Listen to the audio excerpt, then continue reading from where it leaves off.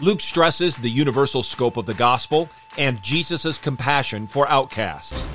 The God-man's mission was to save sinners. He came to seek and save the lost. Let me hear you! Going low! A 1, A 2, A 3. Click.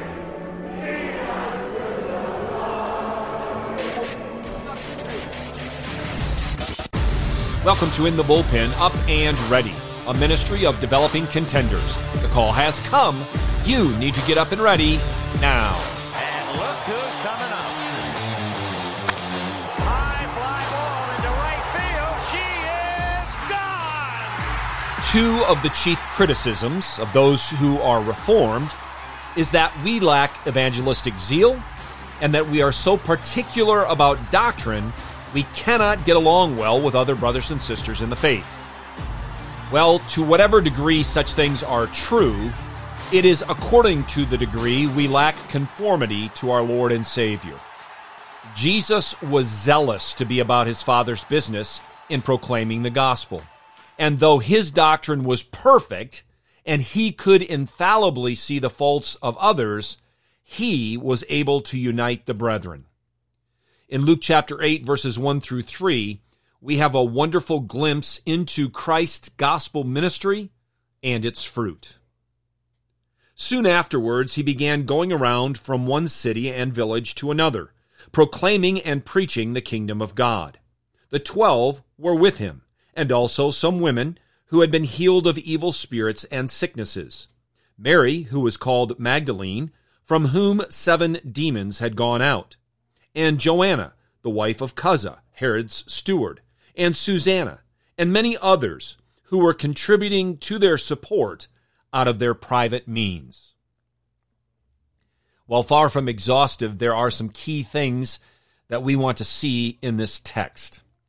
Key things as it regards the ministry of Christ and the fruit that it bears. It's moving, heralding, training, healing, uniting, encouraging, and motivating. The opening words of verse 1, of course, follow on what Luke has already written, and it demonstrates that as Christ moved from synagogues to homes to villages to cities, wherever he was a herald, proclaiming the gospel and training his disciples. He also healed people of sicknesses and evil spirits.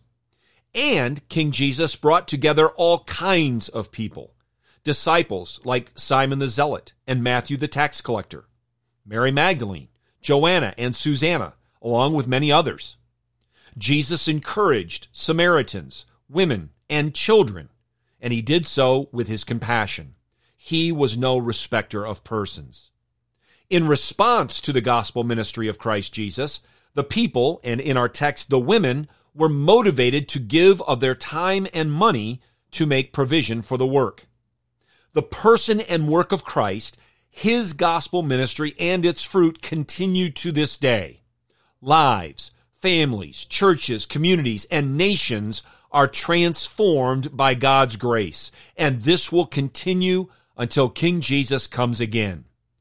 And it continues as we, his people, serve our Lord and others with confidence and joy.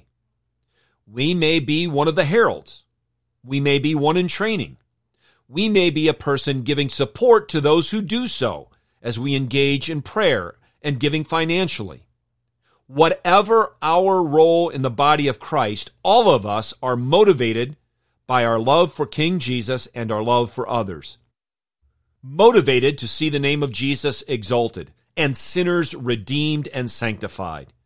We constantly remind ourselves and we constantly declare to others, get your eyes up, fixed on Jesus, the author and perfecter of faith, and be ready to deny yourself, take up your cross, and follow him.